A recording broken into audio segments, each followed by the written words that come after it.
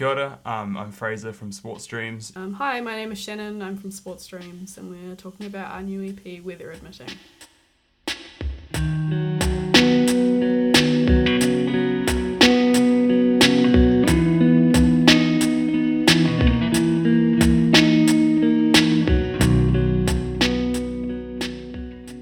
I wanted to start by taking a look back at the first Sports Dreams EP. What's it like looking at it after a few years, and do you think there are some key differences on the new one? I hadn't really thought about it in terms of my own personal growth as a musician. It's nice to see how far my songwriting has come, I think. Not that there were songs I think are bad on the first EP, but I think there is a higher concentration of good things on this one. Yeah, I think the first EP, I think we just made something to put out into the world because we had written some songs, and yeah, we thought that was a logical thing to do, record them and put them out. And we sort of did the recording across a couple of locations. We recorded a bit of stuff at the Stomach in Palmerston North, and then a bit more stuff at my house, and sort of slapped it together. And it's really quite lo-fi. I think we had to wrangle with the mix quite a lot to get it sounding the way it is, and it's really kind of reverby. And we had about 5 instruments total, I think, on that EP. It's quite straightforward, but the songs are really cool. And listening back now, there's still a couple of things I'm really stoked about on that we're still playing those songs in our live set quite a lot, and it's fun revisiting it. How long was it after the first EP that you started writing Weather Admitting? I think we started writing some of the songs maybe about 6 months later. Yeah, I wrote Bang It in September of 2019, so it wasn't really that far after we released that EP. Yeah. But the time between writing and releasing the first one was quite a lot shorter than this one. Yeah, we did that in the space of about a couple of months, eh? Yeah. The songs into the EP. Whereas, I think we were quite busy in after that EP came out. We didn't really have plans to do a follow-up. But we really got the push to do Weather Admitting from our friend Jesse, who produced it. And he kind of came to us with that idea, and so we just followed that through with him, really. And that's probably why it was quite a big gap, because we didn't really have much of an intention to do something else, and Jesse kind of gave us that push. Yeah, he applied for some New Zealand On Air Music funding. I think it was the producer grant. So that's sort of why we did it, because we could. Otherwise, I don't know, we might have eventually, but probably wouldn't have sounded the same. Yeah. You mentioned Jesse there. How'd you meet them? Jesse is one of my old friends from Rockwest. I met him ages and ages ago. He's done judging or photography. I've known him for a very long time. Yeah, I think I met Jesse backstage at a Rockwest in Wanganui that I had driven Soda Boys to.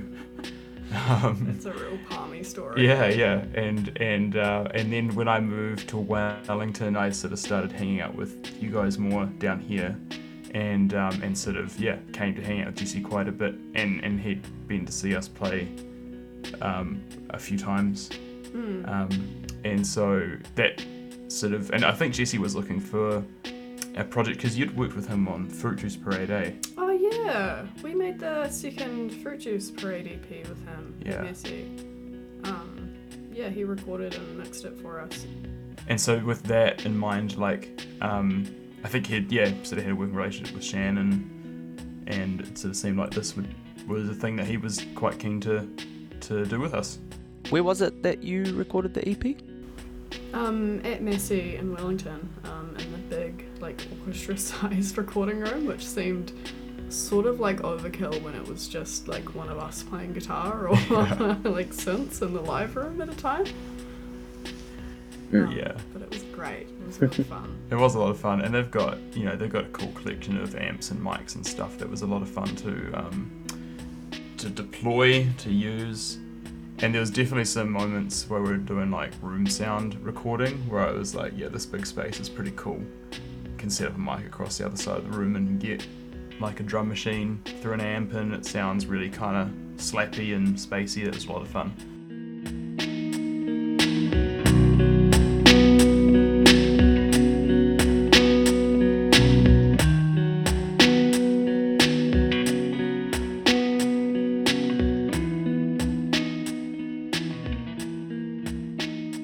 Let's talk about the tracks individually now. Was there a reason you put Fuzzy at the front of the EP?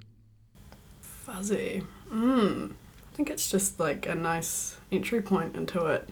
It's not like the most vibey or like biggest song on it. It's nice somewhere in between. Sort of set the tone. Yeah. Yeah. I think the way that the rhythm works with the really, really repetitive sort of, it's almost like a call and response drum beat that doesn't change. I kind of liked that as a, it does set the scene, and it feels kind of like, that part it feels like an extended intro, but then there's the song. You know what I mean? And I'm like, and the song, it builds and it has these layers, and it's like, wow, this actually hits, the hook hits really hard, and then it sort of just moves into the next one. So I kind of like that. It's a feel good song. There's a couple of like sort of real 90s Smashing Pumpkins-ish songs that track often reminds me of, and I always think that those make good intros. I don't know. Just the way the guitars sit and stuff always makes me smile. Like, playing it live is so much fun.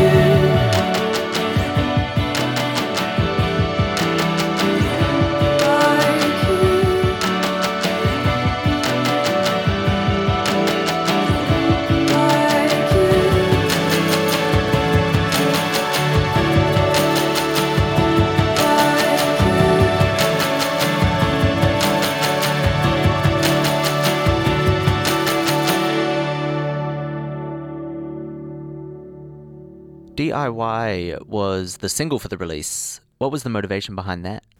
Almost like similar thinking to why we put Fuzzy at the start of the EP. It was like not the biggest, just a good sort of mid-range, a little like, remember us? Here's a sad song. That's what we do. I think it's a nice like linking track between the first and second EPs almost. Yeah, I totally agree with that. It's like, it's a similar kind of instrumentation, like arrangement wise. It's quite sparse. I don't know. It feels a bit like the difference between like PS1 and PS2 graphics. Do you know what I mean? Excuse me. Like it's the same thing, but it's just in HD now. Trickle dripping from your lips, unstick myself to sit under the moon to my ears, not to loathe you. You're chewing up your messages before you spit them out. How do I unscramble you? Bad brain, bad feelings, I get injured when unknowingly I welcome you in. Bad brain, bad feelings, I get injured when unknowingly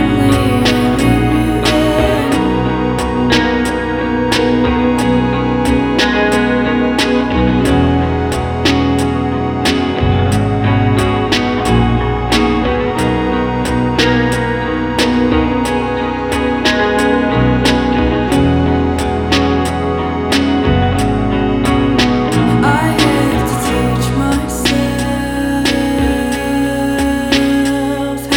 love you without the safe places my friends will. I have to teach myself how to love you without the safe places my friends will. Bad brain, bad feelings, I get injured when unknowingly I welcome you in. Bad brain, bad feelings, I get injured when unknowingly I let you in. Bad brain, bad feelings, I get injured when unknowingly I welcome you in. Bad brain, bad feelings, I get injured when unknowingly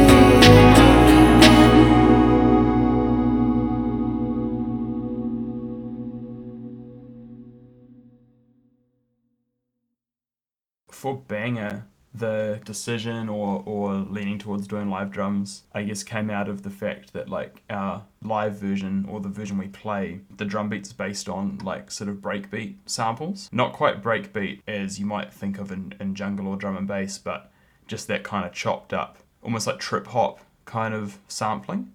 And so we've got this kind of crunchy sampled drum beat in our live version of Banger, and then recording we're like, well, why not just actually get a kit and kind of sample that, turn it into live drum samples. So I guess the intent with that was like to still kind of keep that flavor of having something that's kind of chopped up and programmed, but that's our sound, you know, like that's our kind of what we're picking from. I think Banger was also the first one that we recorded, right? Yeah, it was. Yeah. So yeah, even that made a little bit of a difference. Like we recorded Banger before we knew we had the NZ On Air music funding. So we got Jono down to Wellington for the day and we're like, play us some drums, please.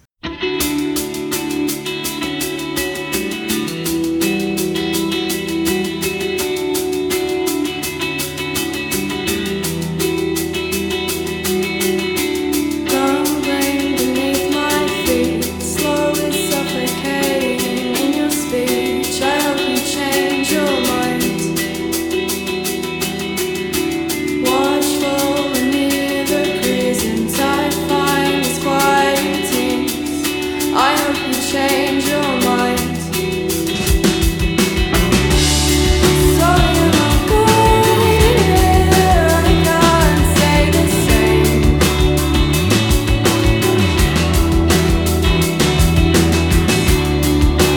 I'm clear, sure, sick and teary, in between stays.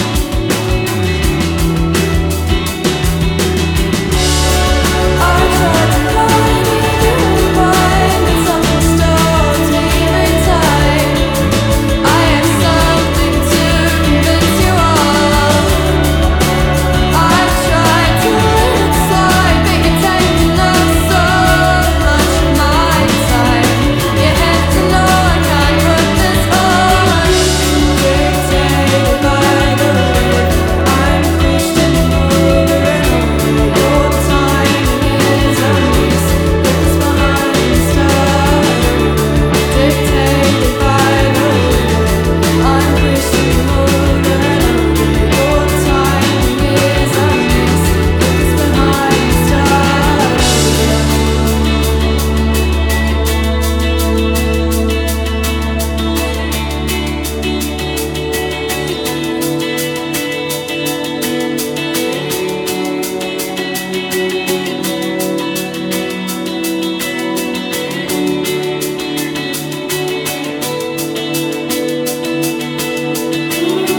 So you're not going anywhere.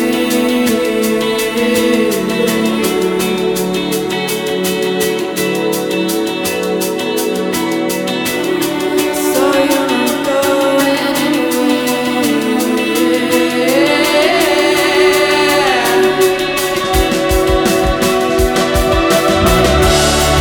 I tried to find you in mind, but something stops me every time.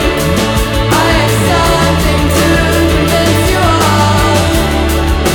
I've tried to let it slide, but you're taking up so much of my time. You have to know I can't put this on. I tried to find you in mind, but something stops me every time. I have something to convince you of. I've tried to let it slide, but you're taking up so much of my time. You have to know I can't put this on. You have to know I can't put this on. You have to know I can't put this on.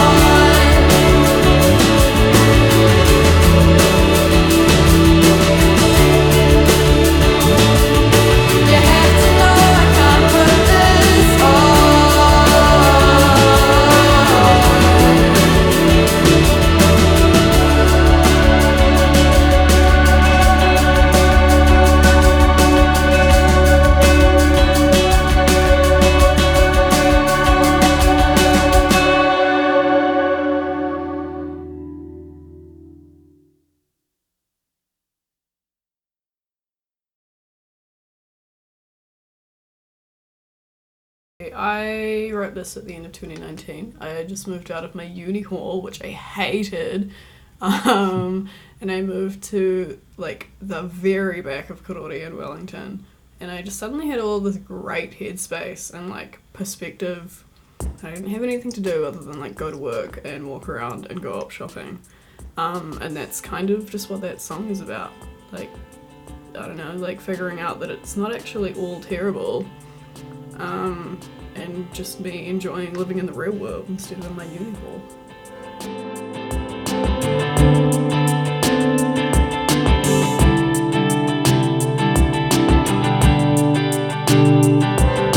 Soft sunburn on my skin. This is the first place that really feels like home. In this new kind of mind, I'm sure.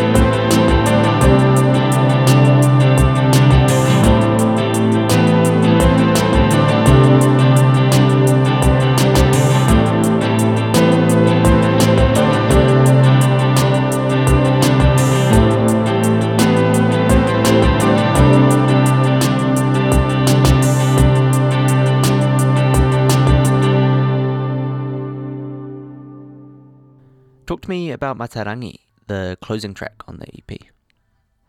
It's a very special and sort of hurtful song to me, I think. I just wanted to make sure that it had the space that I think it needs to be listened to. I want people to be left with it and then to think about it, because I had to think about it a lot to write it.